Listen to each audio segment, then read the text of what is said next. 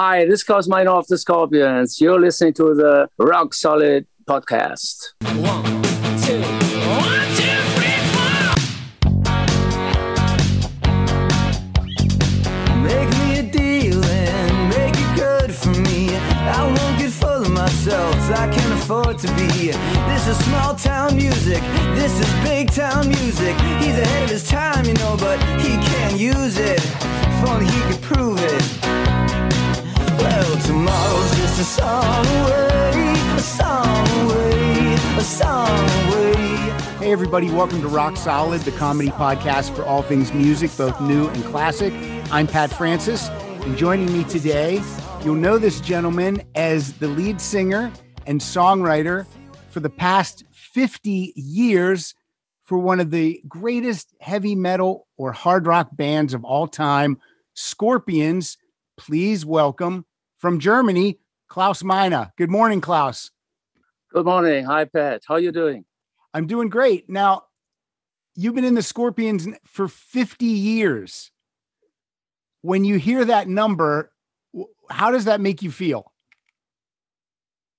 Unreal. You know, it makes me feel like I'm in a comedy podcast, you know. It's like I try to ignore that number, you know, and basically, you know, it's what it is. But at the end of the day, there are very few artists around who can make it, you know, 50 years and even beyond, like amazing acts like the Stones, you know. But there are just a very few. So it's like, in a way, you become part of a very exclusive club, you know. And so therefore, I'm pretty proud of it. And the word that comes to mind for me when you do something for that long, the word is success. You've been successful.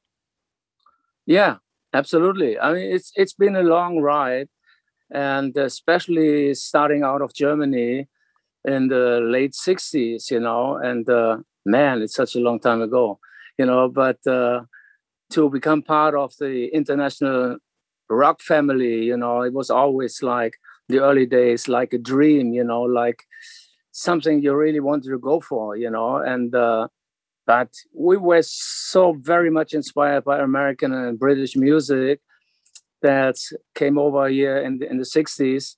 And so you want to start a band and then play and do your own thing, you know. And it's been an amazing ride. And looking back, so it's hard to believe it's 50 years plus already.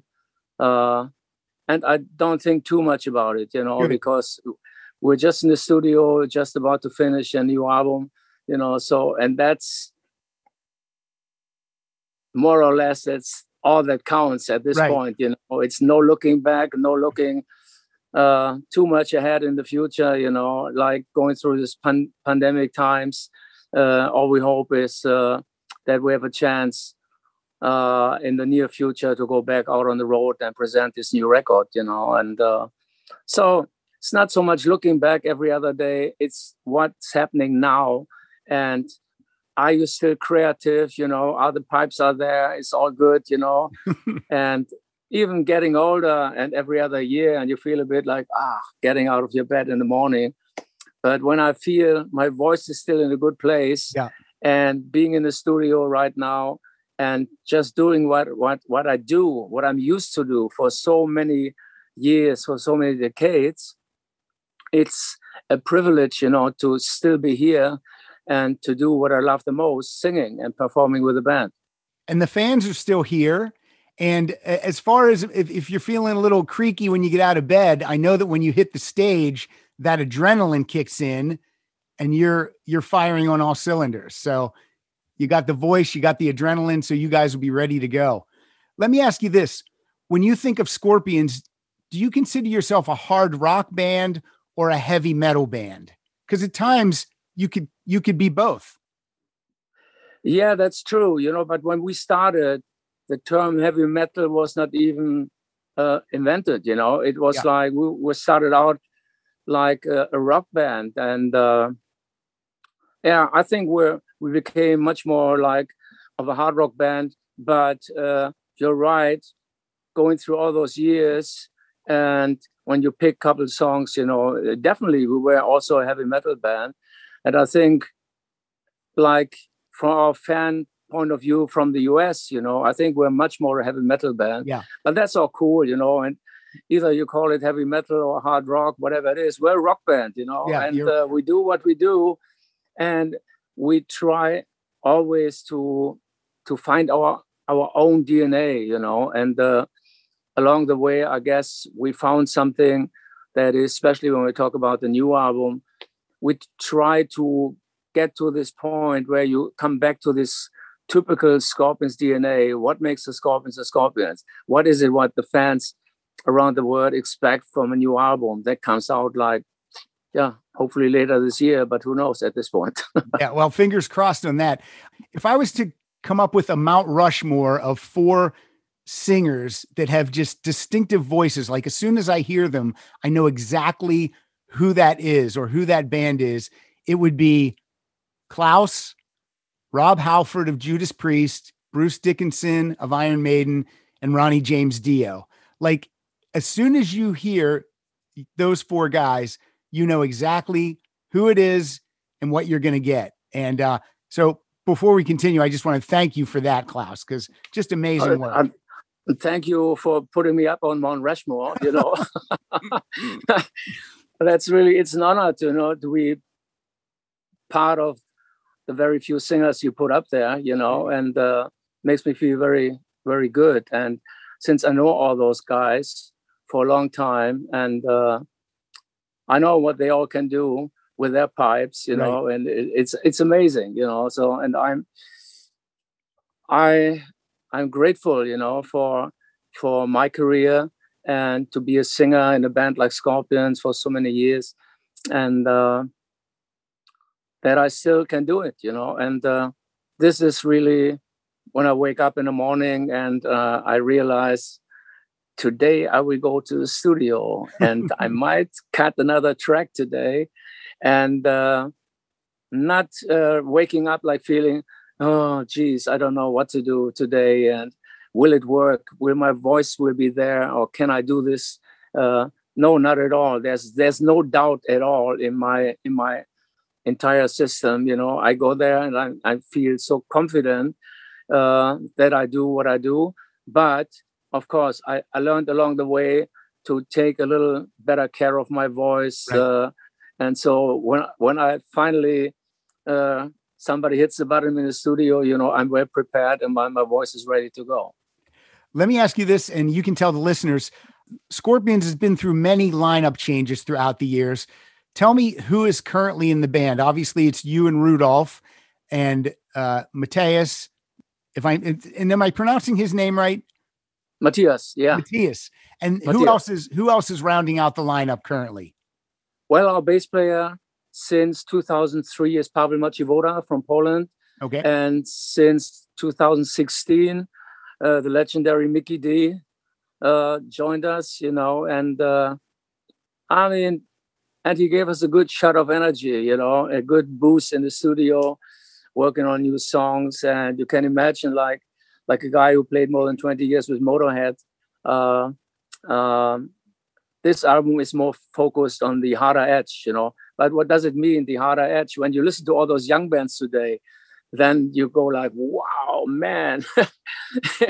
You talk like making a hard album, Oh, no, We're recording a Scorpions album, And it's, but it's focused on the harder edge of the band and of the harder spectrum of what we can do, But it's fun to have a guy like Mickey in the band, and together with Pavel Maciwoda, the two of them, they are just a great backbone of the band. And when we play live, it's so fun, And just last couple of weeks in the studio were just amazing. That's great. And yeah, Mickey D, you're right. He is legendary.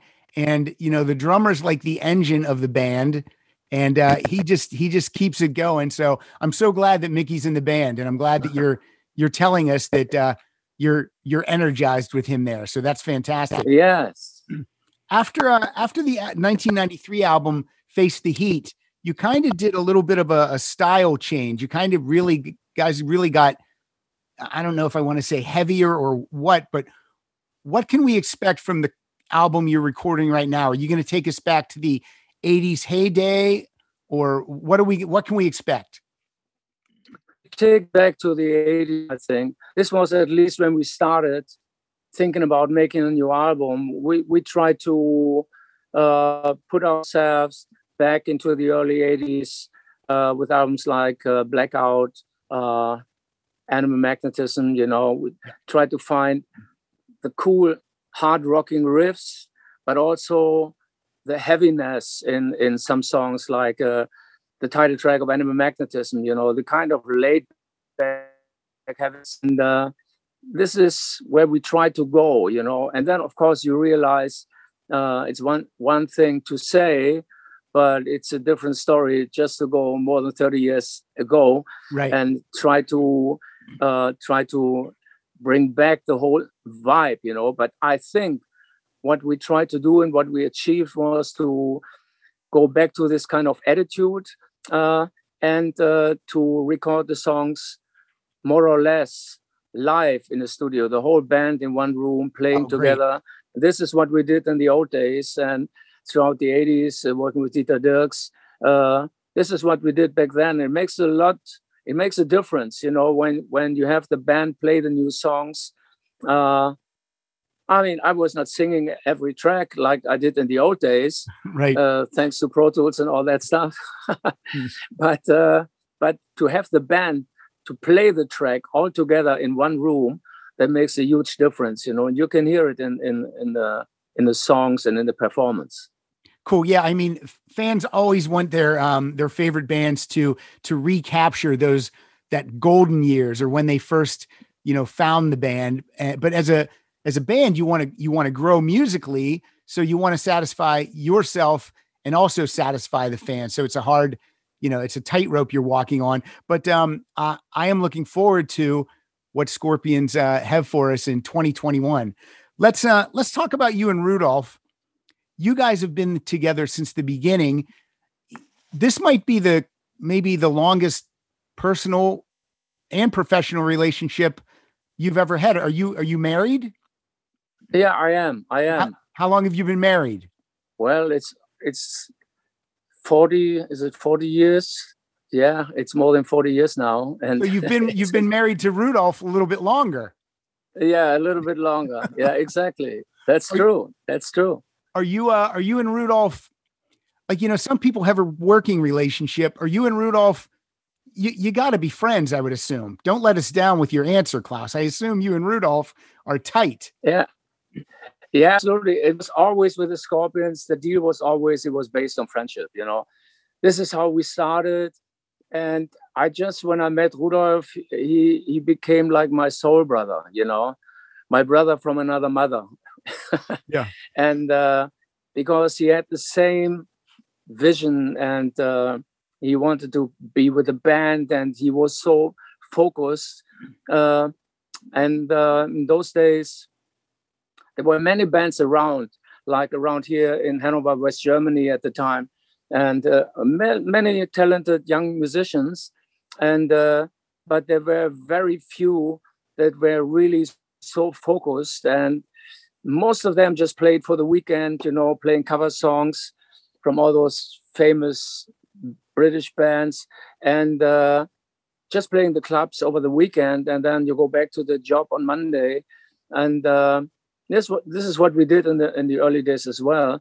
But we knew when the time was right, you know, we wanted to be professionals, right? You know, so the only professionals at the time were bands who played dance music in dance halls, you know, and they were able to make some good money, you know, and playing in those dance halls for hours and hours. And for the rock bands, it was tough, you know. You had to find your own spot, and that was like between clubs and places somewhere outside the big cities, you know, where the people from the countryside, they went for the weekend, and everybody played cover versions at the time. But it was a good school of learning to be up on stage, to work an audience, and to deal with all those songs before we started writing our own material, but then we played more gigs, we played more shows, the equipment became bigger, the truck became bigger, and maybe we even had not only one road crew member, but maybe two, and to put up all this stuff in those tiny little clubs. Where's the stage? Oh, the stage is over there in the corner, Those little, oh, this is the stage, okay.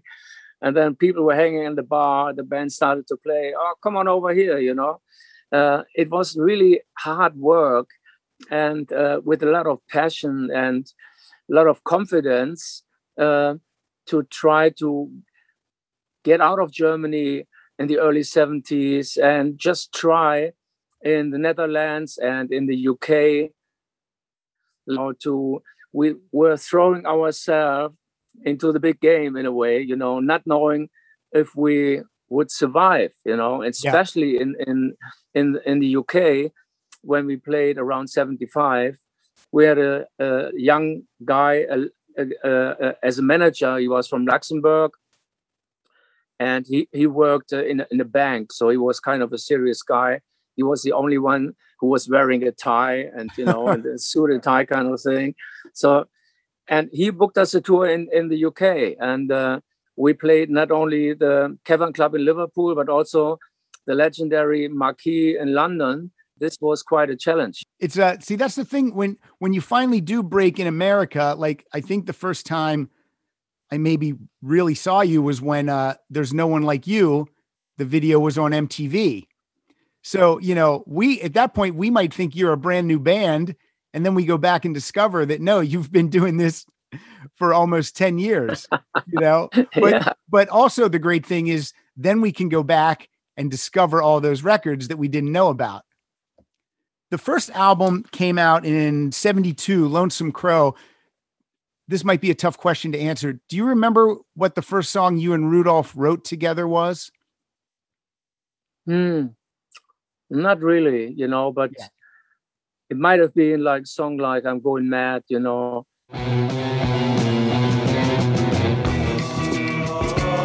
through the desert, hearing its bells ringing from the church to far. That was never there. Imagine I'm in heaven, but it is a hell.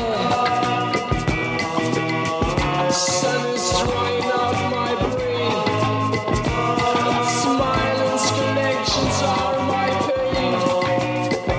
I'm going mad, I'm going mad, I'm going mad.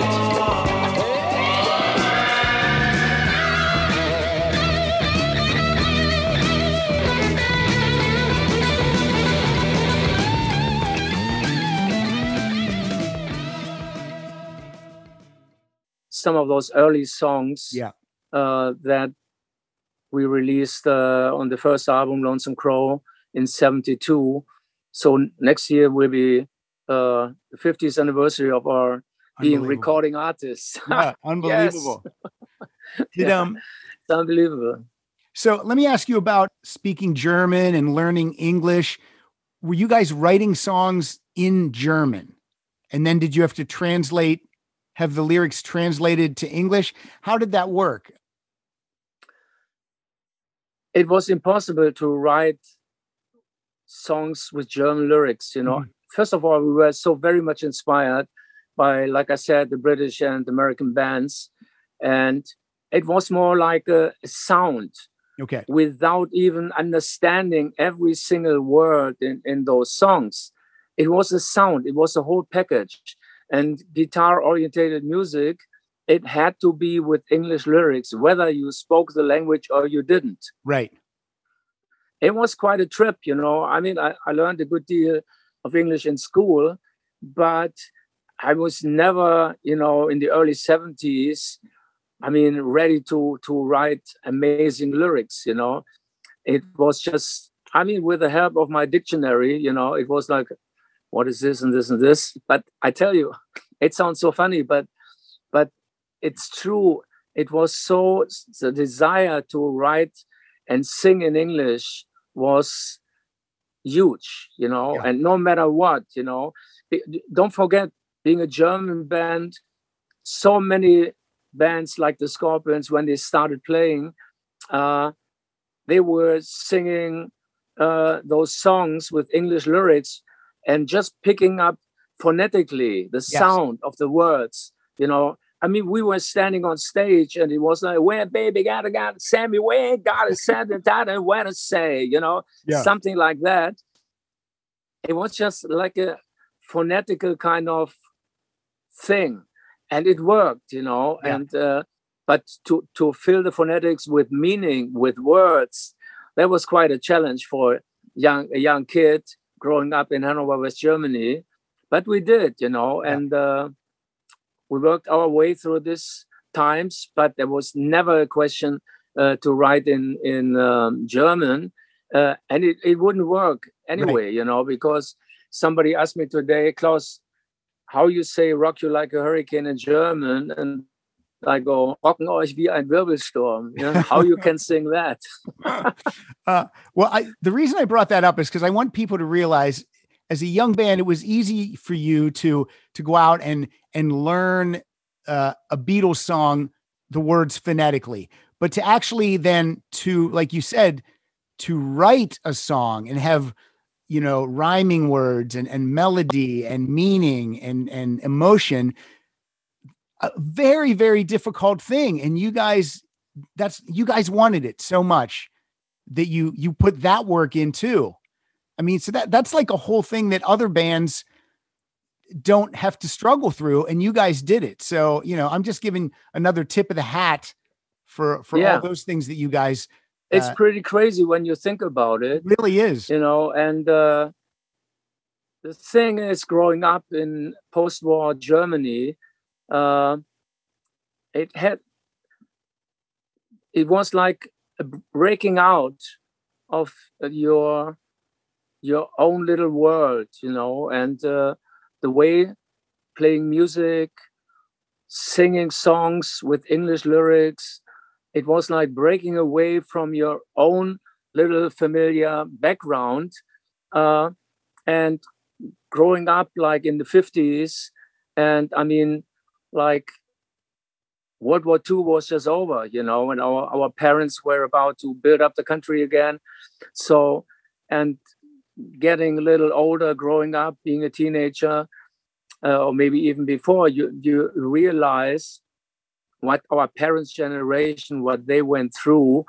So there was nothing to be proud about of your own country, So for us to sing with English lyrics, even if they had no meaning at all, it was like breaking away from this past of Germany, and to connect with the world of music, to connect with the world outside, and hopefully to make there, to match and join the class of rock and roll with all the great artists that inspired us to start, And so I think, looking back, there's a much deeper meaning why we made this way, why we started.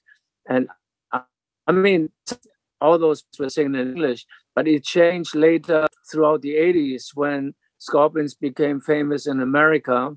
A new wave of German music started, where every band was working with German lyrics, and it was in the, like, some newspaper or music paper said, is Klaus Meine the last German singer who sings in English?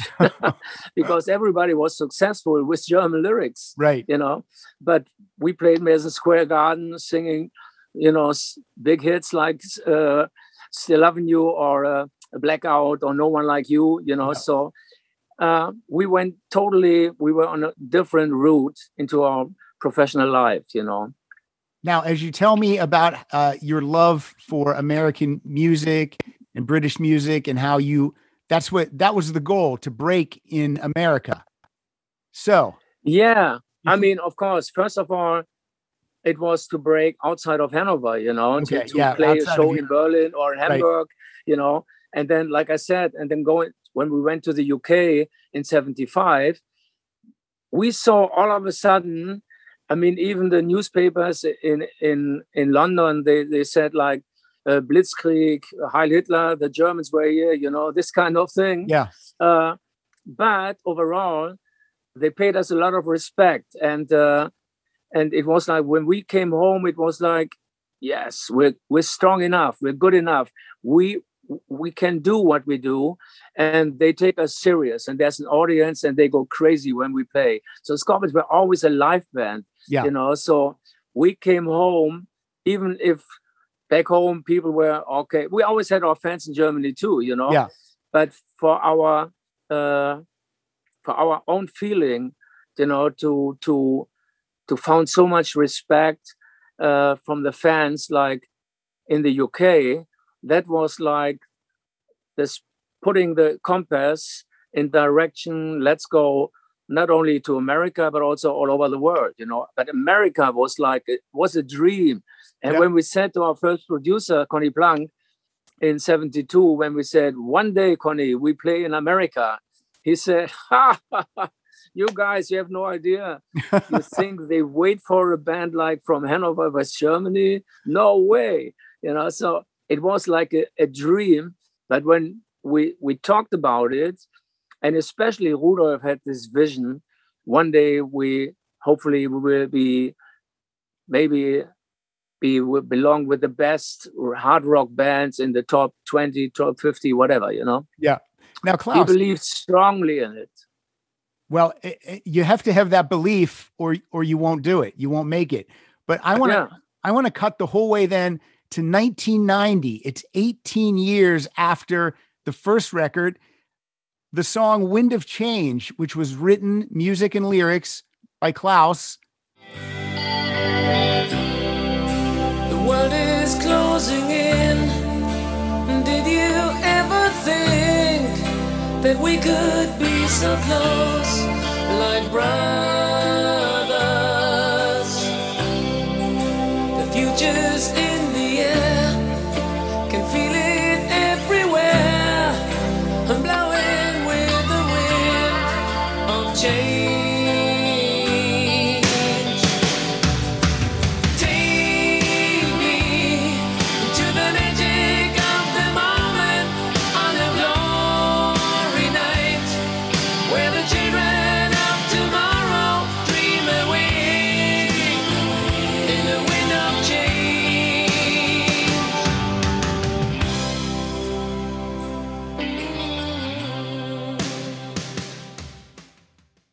It goes to number 4 on the US charts, top 5.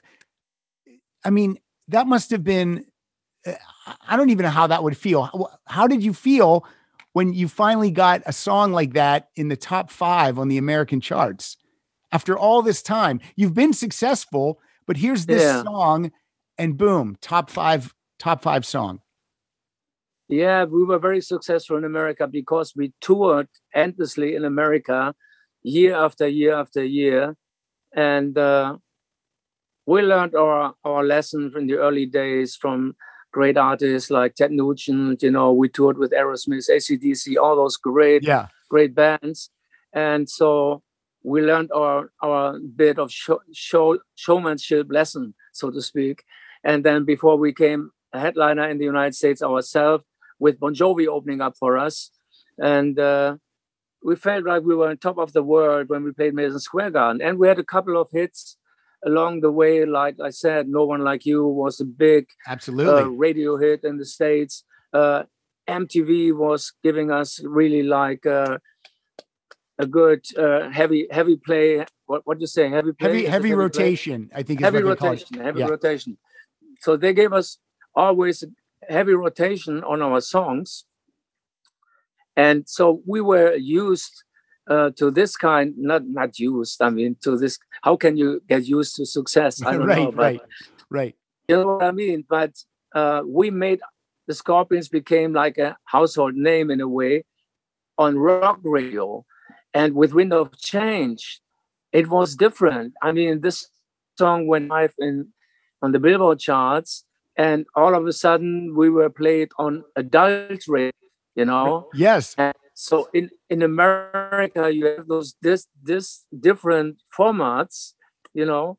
And I remember when we came on tour and when we promoted Crazy World, and we were invited to come to those adult stations where they played, of course, Wind of Change. I mean, most DJs, they couldn't spell our name. They had no idea. It was the first time they met the Scorpions, you know. But we were for 10 years, we played all over the United States. We were played on rock radio every other day and night. And so here we are presenting Wind of Change on adult radio, and they don't know who we are, you know. So funny. So funny. But I tell you, of course, I try to answer your question. It felt like crazy, you know. After all that it felt like crazy. Yeah, it's still. But there were many moments, especially throughout the 80s, where it was like, it looks like we made it, you know, to the top of the world. Like when you are the headliner in Madison Square Garden. I guess we played 3 shows there, 84. This is like, it's totally crazy, you know, and you really feel like you're on top of the world. We invited our parents to come over to see the show because we wanted to share this success with our families, you know, and had our girlfriends, wives, you know, and parents with us, and they couldn't believe it either. Fantastic. I never forget that moment when my father walked Fifth Avenue, you know, and my parents, they were never on any flight, you know. So all of a sudden, coming over to the United States, they were on a jumbo jet flying across the ocean and see their kid playing Madison Square Garden, 1,000 of kids going crazy. That's fantastic. And my father walked down Fifth Avenue saying, wow, I think I could live here as well. Fantastic. Let me ask you, since you brought your parents up, when you were first starting out, you know, and you're growing the hair long and you're singing rock and roll music, were they supportive of your career choice? Because they sound like they were obviously of a different generation, so they might not understand this. Yeah. My father, he was a gardener. Yeah. Mm-hmm. And he played with his friends, like today, I mean, I would say house music, you know, at the weekend for the family. He played mandolin. Okay. You know, his friend played guitar and his son played accordion, you know, and they had that little, I don't know if that was a band, but my father was singing, playing mandolin. So in a way, like a lead guitar kind of guy, you know, but it was always a hobby. It was a hobby. And he couldn't imagine when I started getting more into music that I could make a living out of it. You know, my father was more skeptical, even though he was so close to music. He inspired me to pick up the guitar, and he showed me the first chords on an old acoustic guitar. But he couldn't imagine that his son was going to become a professional and earning a way of life and make his life with music was impossible for. So he was very skeptical. My mother was more supportive, you know, and she was. I think she could see what I was doing. My father was more critical and skeptical, but the more they laughed when they both came to New York and saw what the band was doing, and I think they must have been very proud that moment. And of course, when I think back, that feels really good. I think all parents don't understand sometimes that you can make a living doing something that is fun.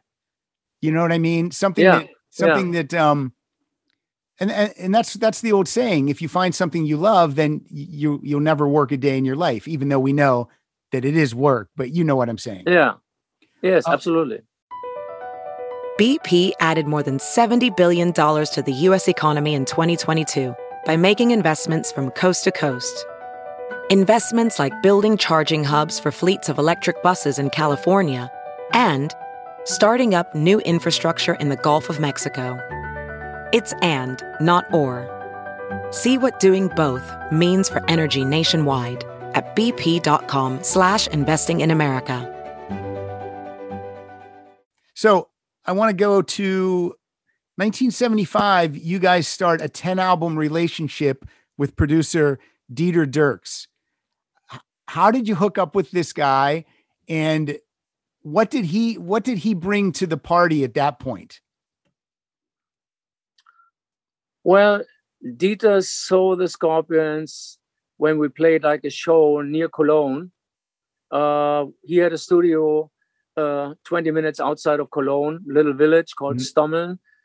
He had a studio there, and he worked with a couple of bands at the time who were, I don't want to say famous, but they were well known. Okay. And we were nobody compared to some of the bands he had worked with.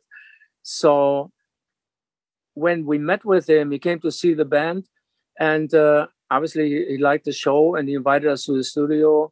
We had a meeting with him, and so it turned out he wanted to get into this and work with the band. And the first thing we had to do was so strange, because he wanted us to do a cover of the British glam band Sweet. The Sweet, you know? Yeah. They had a couple hits at the time. And Fox on the Run, for example. Right. And he wanted us to do a version with German words, you know, and they had the lyrics, everything. And even when I said that we never recorded a song in German, but there we started our run with Dieter with recording 2 songs in German, 2 cover songs for this band, The Sweet, you know.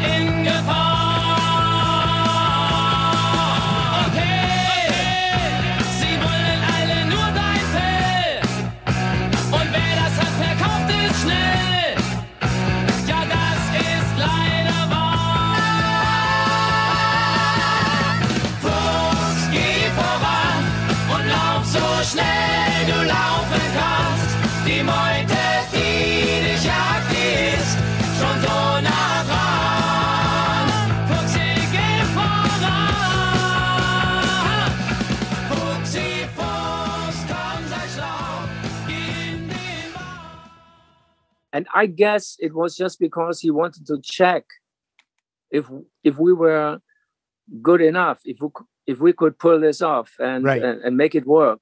And the band could, and the singer could as well. So, and I guess he was pretty satisfied with what he heard. And that's when, after that, we started getting into recording together, working together in trance. And so Dieter, he was very professional, and we had worked with the legendary Conny Plank for our very first album, who produced like bands like Kraftwerk and so on.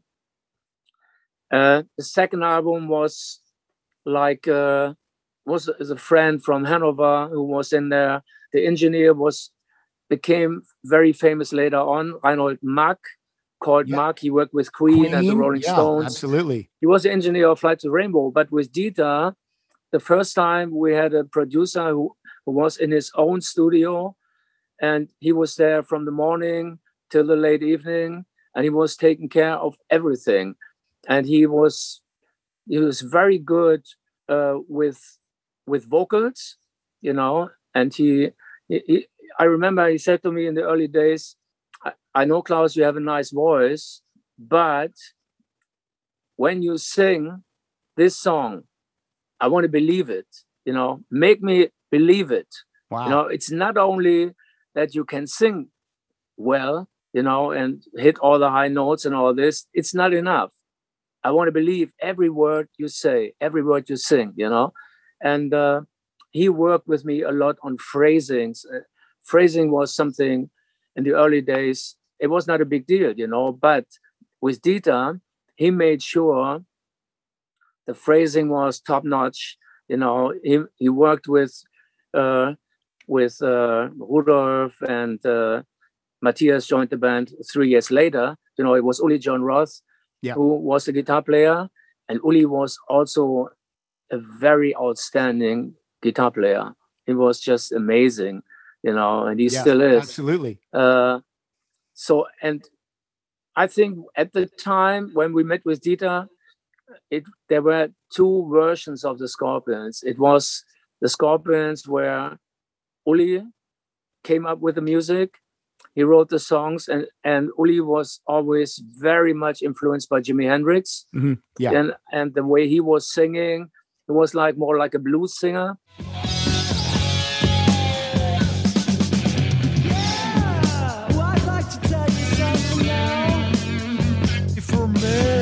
Shows his loose feathers in the sky. How can you use your mind? How can you wait your time? Only like that. Look at the sun inside of my hand, so bright. I call it music. And if you touch, you will see.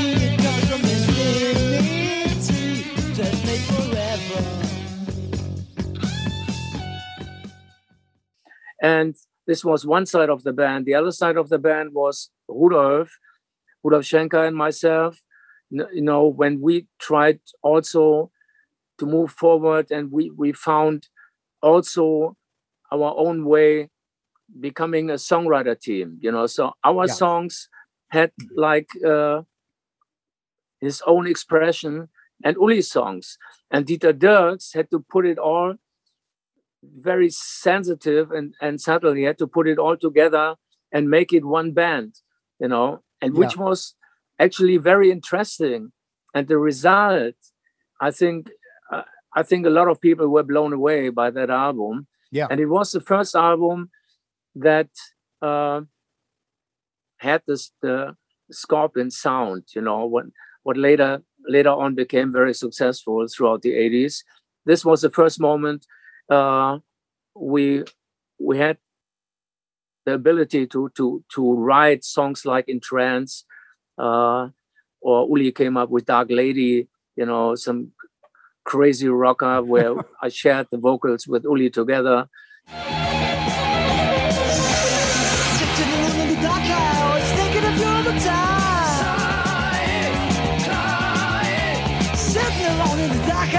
Thinking of you all the time.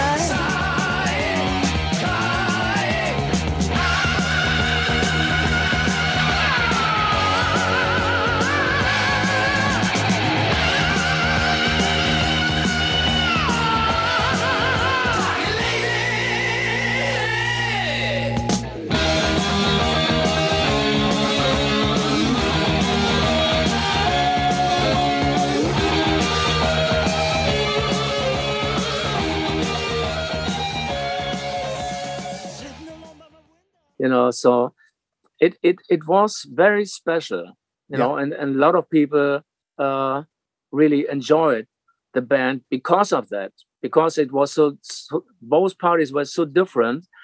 And when we played live, you can imagine it was crazy. It was fantastic. And but later on, throughout the 70s, later on, when it was clear that Uli wanted to leave the band to start his own career with his own music and to follow his own road, you know, it was clear that it became more and more difficult to put these two parties together, you know. So but there were no bad vibes, you know. We really appreciated the 70s with Uli until Tokyo Tapes. First time we played in Japan, recorded our first live album there, and it was exciting. Those days were very exciting. To recap, Dieter felt that you were technically and sonically an amazing singer. He just wanted you to bring the emotion to the words. Yeah, correct. Okay. Absolutely. So he was like a teacher when you go to where they teach like become a great actor. You know. Yeah. And he gave me like, for example, like a cork from the bottle of wine. You have the cork on top, Yeah, right? yeah. And He gave me the cork, put it in my mouth, and said, "Klaus, now you got to talk to me. Now you got to talk and try to ring out the words." So I had to make. That's quite an vocal exercise. lessons. Yeah. Okay, go ahead. It's some exercise, So Dieter was pretty good at that, and I think he was very good the way I learned my way through all those years and getting a better singer, and a better singer, the way I express myself in the words and the music, and Dieter was great at that. In Trance, I love that album. That's also the first time we see the Scorpions logo. I think that's the first time. That's the logo you guys use from then on within Trance. Yeah. And Top of the Bill is one of my favorite songs off in Trance. You and Rudolph wrote that.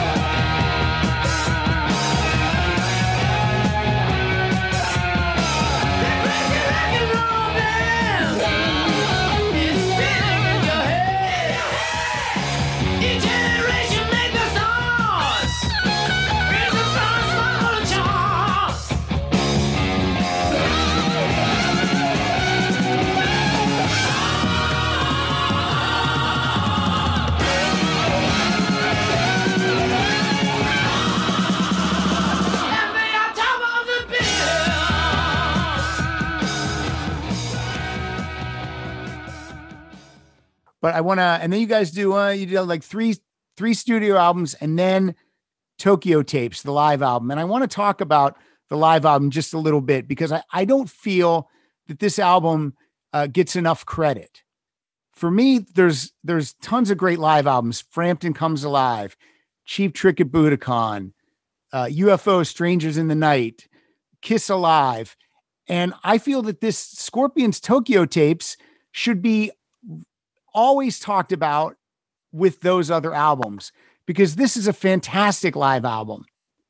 And it really puts a cap on the Uli Jon Roth period. And it shows everyone, like you said, how those two musical things come together live, and it's fantastic. Yeah, Uli didn't want to go to Japan, It's when this offer came, and I think it was Dieter who made it happen that we could play in Japan and that we recorded the Tokyo Tapes. Uli was about to leave, and I really had to work hard on him to convince him that this would be a great moment for us, even if he would leave right after Japan, so we could make an album and just keep this moment in time, and later on he agreed that it was the right thing to do. But at the time he was not very happy, and we were like, he was not 100% sure if we had an offer, let's say, to play Steam Rock Fever, it was not Uli at all, Okay. So it was like too much. He was doing Sails of Sharon and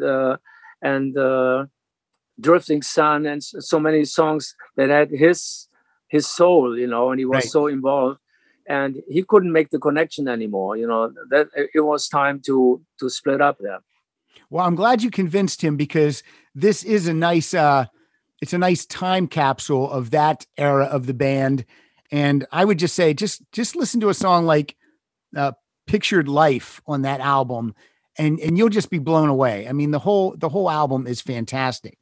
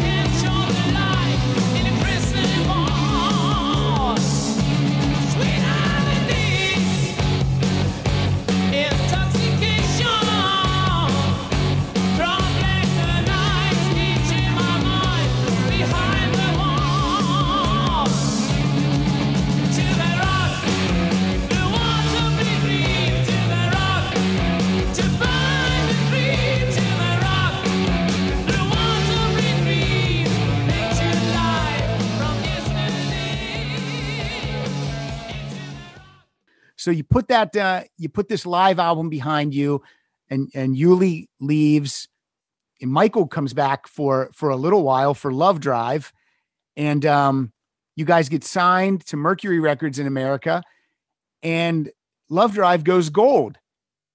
Yeah. So now, is that the first gold? That's the first gold album, I believe. No, the first gold album was Virgin Killer in Japan. Oh, Virgin Killer in Japan. But in America, Yeah. is Love Drive the first gold album? Yes. Okay. Yes. And that was a huge step, and with Matthias in the band and with all the in and out with Michael Schenker, which was like crazy. And I mean, when I look back, we were on tour, and like 2 hours before the show started, there was no lead guitarist, and there were thousands of people in some French cities, some venues, waiting for the band to show up. And we couldn't, because Michael just left us again and again. These are stories that I hear about Michael Schenker back in the day. UFO has the same stories. And oh, really? He seems like he really walks to the beat of his own drummer, Michael Schenker. Yeah, he was a drama queen. Yeah. And it was always a big thing when he came back. Oh, Michael, you're back. Oh, great. So, and, but it didn't work out, and it was really for the better. And we were lucky that we found Matthias Jabs.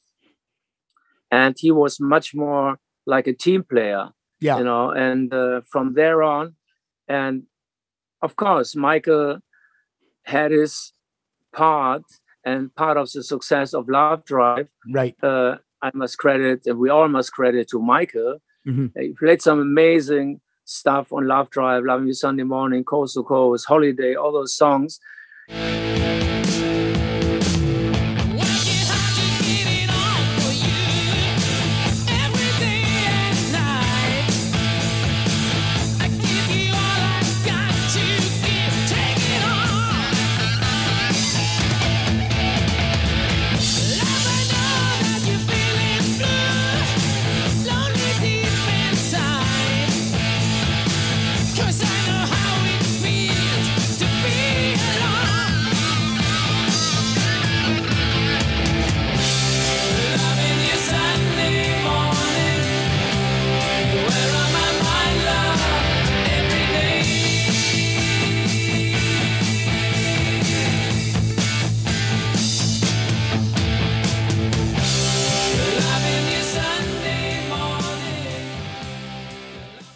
It was pure magic, and so he deserves that credit from the heart, Right. But after that, it was time to have a band, and not like something that is so fragile, and we couldn't make any plans anymore with Michael, So right. It came to an end.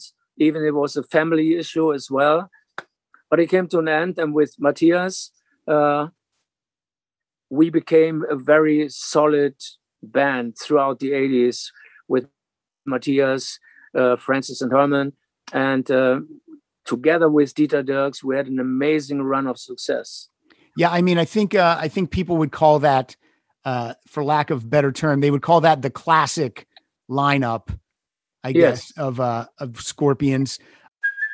Hey, it's Kaylee Cuoco for Priceline. Ready to go to your happy place for a happy price? Well, why didn't you say so? Just download the Priceline app right now and save up to 60% on hotels. So whether it's Cousin Kevin's Kazoo Concert in Kansas City, go Kevin, or Becky's Bachelorette Bash in Bermuda, you never have to miss a trip ever again. So download the Priceline app today. Your savings are waiting. Go to your happy place for a happy price. Go to your happy price, Priceline. I was watching some of the old videos last night on TV, Scorpions videos, and my wife and my 16-year-old daughter happened to come in the room. And when Matthias came on the screen, they both said, "That guy's really cute." That's my wife, who's in her 50s, and my daughter, who's 16. They were feeling the heartthrob aspect of Matthias. I just wanted to share that because that cracked me up a little bit. But yeah, you're right though. Loving You Sunday Morning is so good. And that instrumental that Michael and Rudolph wrote, Coast to Coast, is excellent. So yeah, Love Drive is fantastic.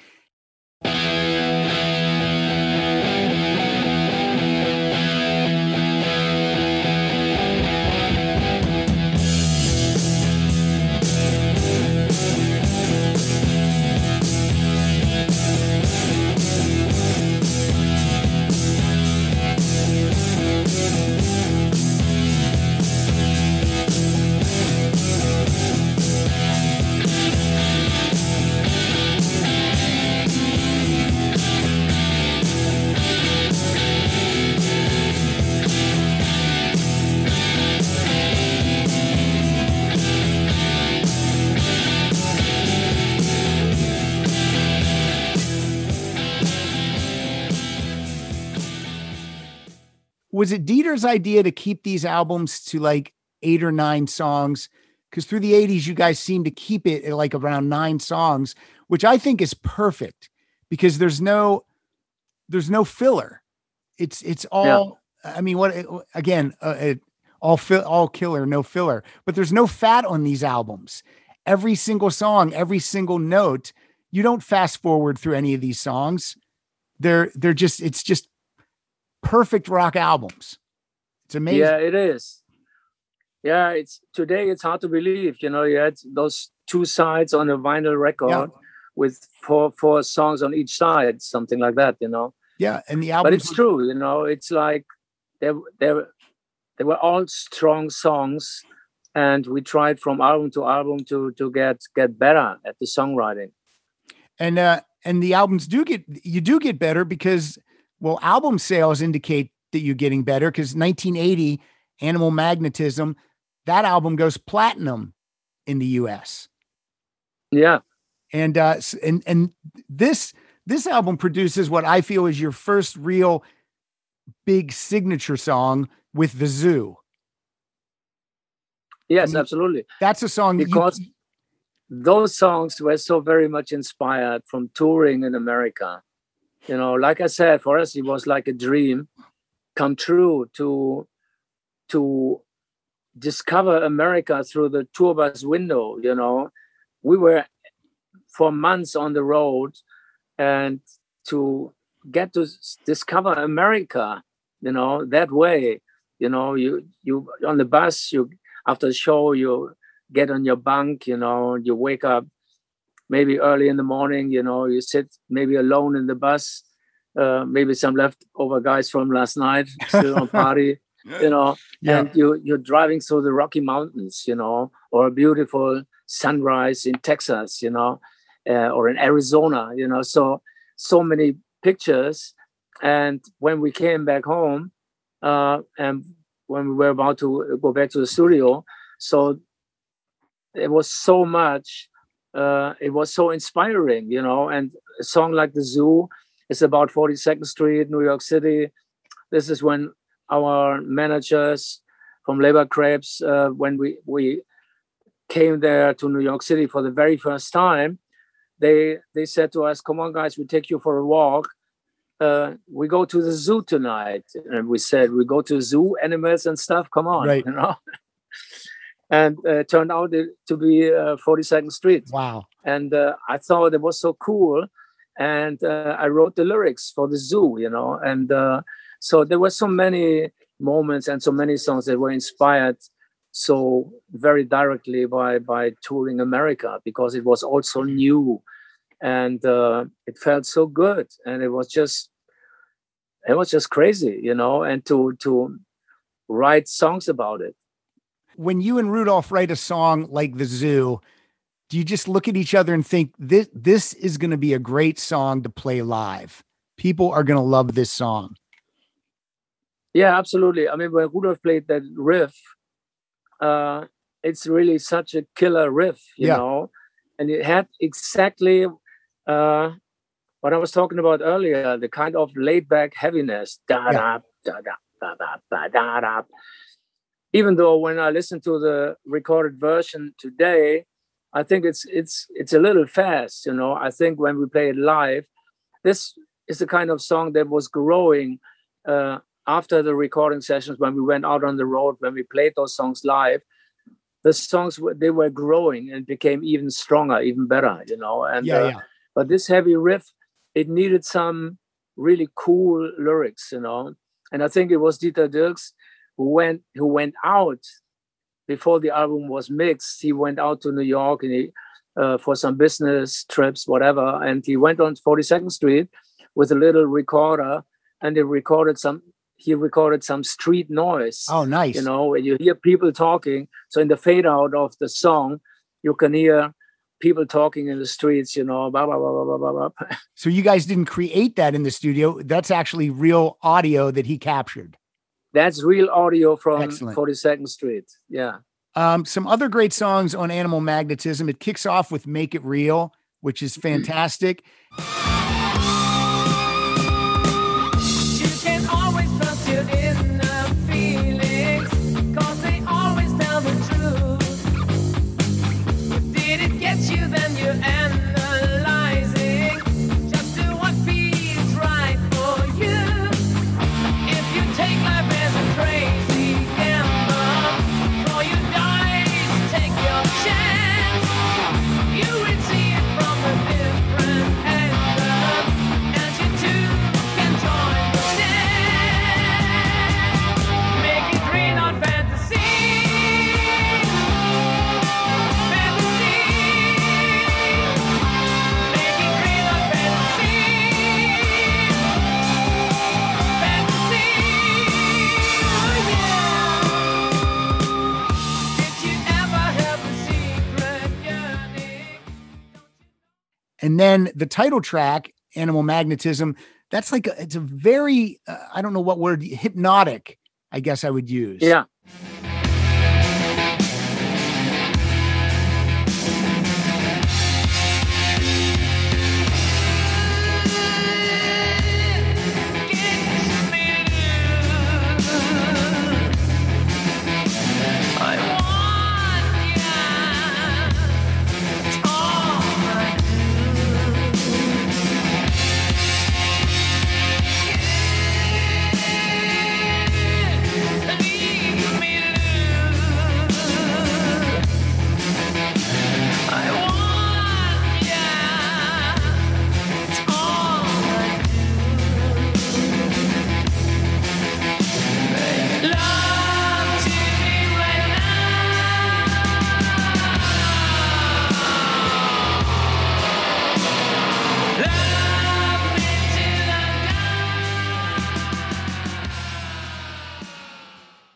Yeah, I just love it. You guys, the thing about Scorpions too, you know, a lot of hard rock and heavy metal bands won't record a ballad, but you guys were okay with leaning into your mellower side, you know, with a song like Lady Starlight. Like, you guys didn't shy away from that. You know, like AC/DC is never going to record a ballad, but you guys and your voice, you can do that. You can do both of those things. So that was pretty cool. Yes, exactly. And that was, I think, this one's all about, you know.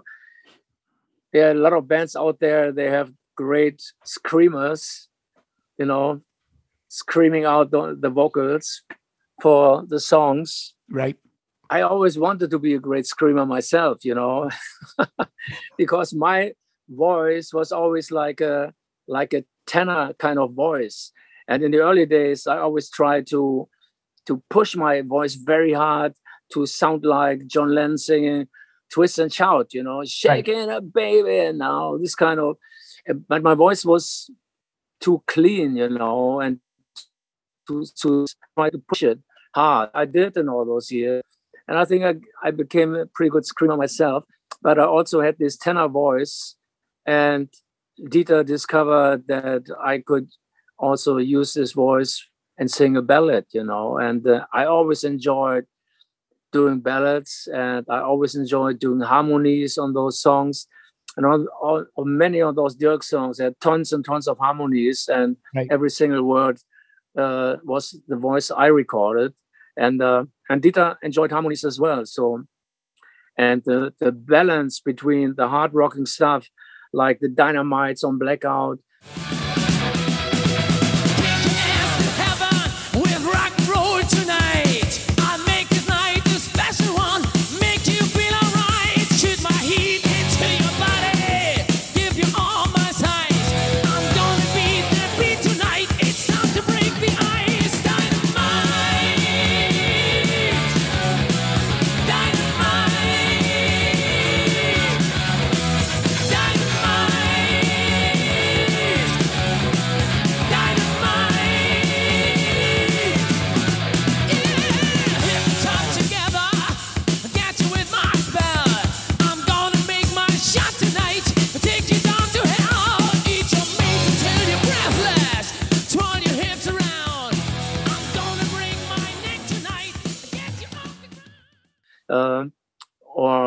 other songs and ballads like you said, Lady Starlight, when the smoke is going down, or Blackout and all that.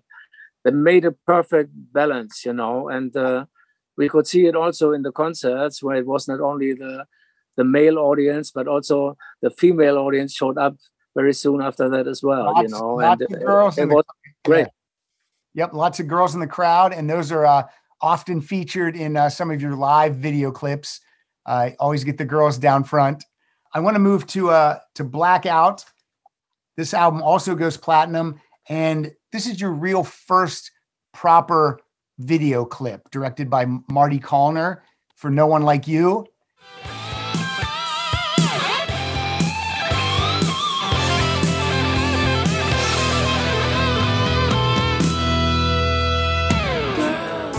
It's been a long time that we've been apart, much too long for a man who needs love. I miss you since I've been away. Babe, wasn't easy to leave you alone. It's getting harder now that I'm gone. I have the choice, I will stay. There's no one like you. I can't wait for the nights with you. I imagine the things we do. I just wanna be loved by you. No one like you. You have to do a little bit of acting, Klaus. You're a prisoner. Yeah. Did you guys have fun filming that clip, or did you guys think it was silly? No, it was a lot of fun, you know, because I think we told David Krebs, our manager, if we do a video for that song, we want to do it on real location, you know. Yeah. And turned out to be Alcatraz, Amazing. which was such an adventure to spend the whole night on that island filming. It was just great. It worked so well with the song. And we had an electric chair with us from the film crew, put it up there for me to electrocute it, to be electrocuted on that electric chair. And in the morning, the first boat we took arrived, and the Japanese tourists started taking pictures of the electric chair. They thought it was Al Capone. It was got on the grill there, you know. Yeah. It was amazing night, and it was a lot of fun, and it was like an adventure, you know. Can you imagine you spent the whole night on Alcatraz, you know, Who gets to with do all that? the fog in the bay, you know, and see the city in the distance. It was a pretty cool first video, I would say. Yeah, and then Rudolph gets to recreate the album cover. That's Rudolph, right, in the video. Yeah. With the forks. I always used to think that was Rudolph on the album cover, but it's not. No, that's Gottfried Helmwein on the album cover, the artist who came up with this artwork. Basically, it was a self-portrait of Gottfried Helmwein, and but it turned out that Rudolph looked pretty much alike. And when we had like for some kind of we had a meeting where was some press and stuff to promote Gottfried Helmwein's artwork and pictures and stuff. And Rudolph, that was years later, Rudolph just dressed like he did in the No One Like You video. Nice. He just dressed like him. And so the TV people came to Rudolph saying, so Mr. Helmwein, tell us more about your beautiful artwork here, you know.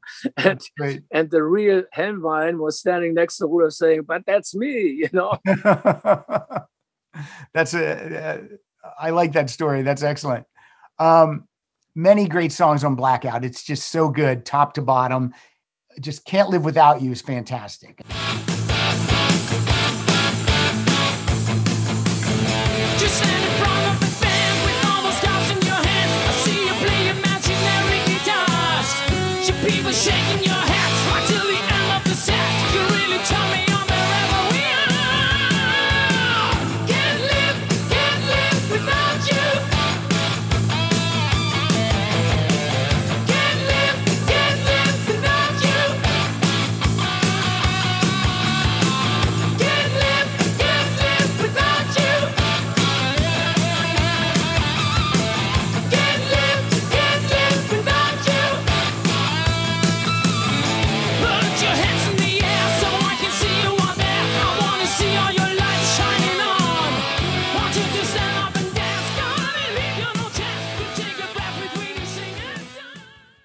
it must be so difficult to put a set list together, Klaus, because there's so many songs that you have to play or the fans would be disappointed. But then you also want to, put in new songs and maybe some deep cuts from, the later albums. Is it a group effort? Who makes the set list? Does everyone have a say? Yeah, I mean, we do it all together in a way, but more or less, I do. Okay. Especially when you think about those schedules, touring for months and months and months, and you try to get through the schedule with your voice. Right. It's an important part of the whole setting to find a great working set list where you find the balance between the up-tempo songs and the hard rocking stuff and the ballads. And you don't want to play too many ballads, even though you may have some in your pocket. Right. But you have to maybe a little, give a touch of the feeling, Exactly. and find a good balance. And the way it works through the set, it always comes down that in the end of the day, it's me who presents a set list to the guys, and we talk together. But of course, they have to say, maybe we should do this or we should do that. And then we check it out in the rehearsals if it works, But for me, it's most important that we find a good working set that gives me enough power. And thank you, Michael and Rudolf for Coast to Coast. It gives me a little breather yes. In the set. Make sure I'm still standing on my feet and belting out those high tunes in the last show out of 200 maybe, Yeah, I always say when you go see a live show, the singer has to be good, because if the keyboard player or the bass player, or if someone else makes a mistake, Klaus, I'm probably not going to know.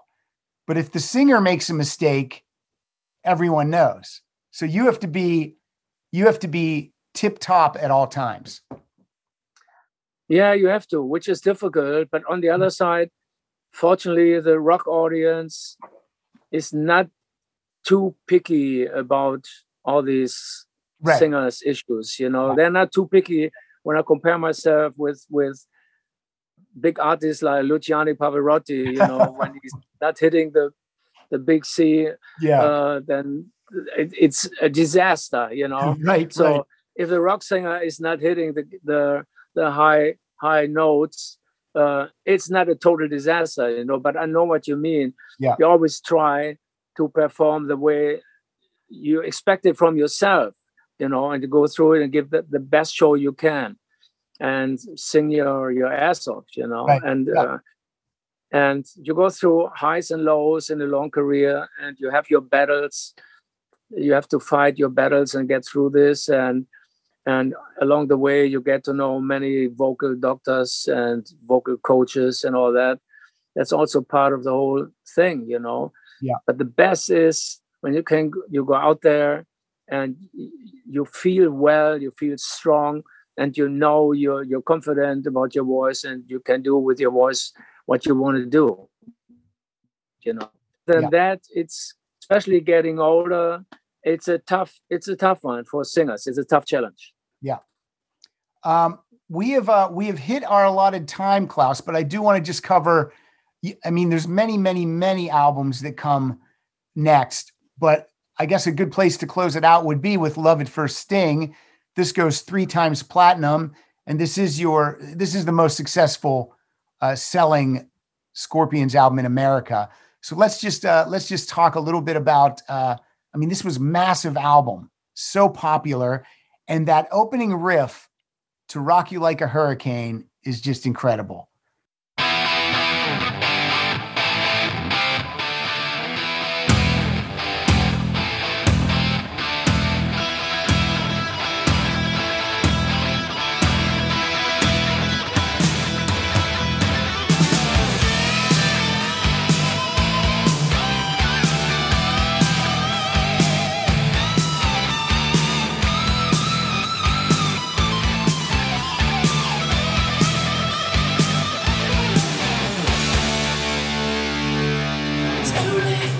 make the sun goes out. There's no more shaking, breaking out. My kid is pouring, it bleaches my skin. So what is wrong with another sin? The bitch is hungry, she needs to tell. So give her inches and feed her well. More days to come, new places to go. I've got to leave, it's time for the show. Here I am, rock you like a hurricane. How much did you tour in support of this album? This had to be the biggest tour, right? Yeah, I guess it was the biggest between 84, 86. We were on the road. We recorded Worldwide Live. Yeah. I think when you take a look at the inner sleeve of the Worldwide Live album, this tour never ends, you know. It's just Right. amazing. And Love at First Sting became very, very successful. And we had an amazing photo session in Paris with Helmut Newton, who did the cover, the artwork. Yeah. And he was also like a legendary photographer. And the whole album is so special. And because of Rock You Like a Hurricane and also Still Loving You, it became such a monster hit, you know, all over the world. And Big City Nights too. Yeah, yes. When the daylight is falling down into the night, and the sharks strike to cut and bake the piece out of life. If it's alright to go on to catch on, I'll wave the fell. But it's more like spinning wheels of fortune, which never stands still. A big city night. You give me money. A big city night. When the sunlight is rising up. It's another in a string of amazing Scorpion albums. I mean, you know, some bands might have a great album and then the next one's it's okay, and then they have a great one again. But you guys really, through this period, you guys really stayed strong all the way through. Like, you guys were just, it was like such a magic period for you guys. And you guys are still making great music. Crazy World and Face the Heat and just, you know, everything. You guys just still are challenging yourselves as artists. And I think Yes. that's what keeps it fresh for you and keeps it fresh for me, a fan. So Yes, I'm very excited. Do you have a title for the new album? Do you guys know yet? we have, but It's called- I can't give it away right Can't now. give it away. I was hoping to get I an cannot. exclusive. No, I cannot. All right. Klaus, let me ask you this. So if you were to choose one Scorpion song for me to use as our playout song, what would it be for you? Well, I think the Zoo would be cool. All right. The Zoo it is. Klaus, let me quick tell everyone where to find things about Scorpions. Go to the-scorpions.com and you can follow the band on Twitter at Scorpions. And I'm looking forward to everything you guys do in the future, Klaus. I hope you guys are staying safe and healthy in Germany through the pandemic. Yes, And yes, absolutely. excellent. Like I said, we're just working in the studio on the new album, and we're pretty much done. We started mixing already, and I mean, we're looking so very much forward to come back to the United States. Unfortunately, our Las Vegas shows were postponed again this year to Okay. March and April next year, you know, but the plan is not to only come back to Vegas, but hopefully later 2022 to come for a tour. And we go all over the world with a new album. I guess if we all stay healthy, Y'all stay you healthy. know, knock on wood, that's the most important thing. And hopefully all our fans out there, watch out, stay safe and take care of yourselves. And hopefully we see all of you again out on the road. Thank you, Klaus. And if, hey, I might get to one of those shows in Las Vegas, because Los Angeles to Las Vegas, that's not too far away, you know? And if I do, I'm going to try to say hello to you in person. So yes, please do, Pat. We'll put you on the guest list. No question about it. Thank you so much, Klaus. And everybody, please enjoy The Zoo.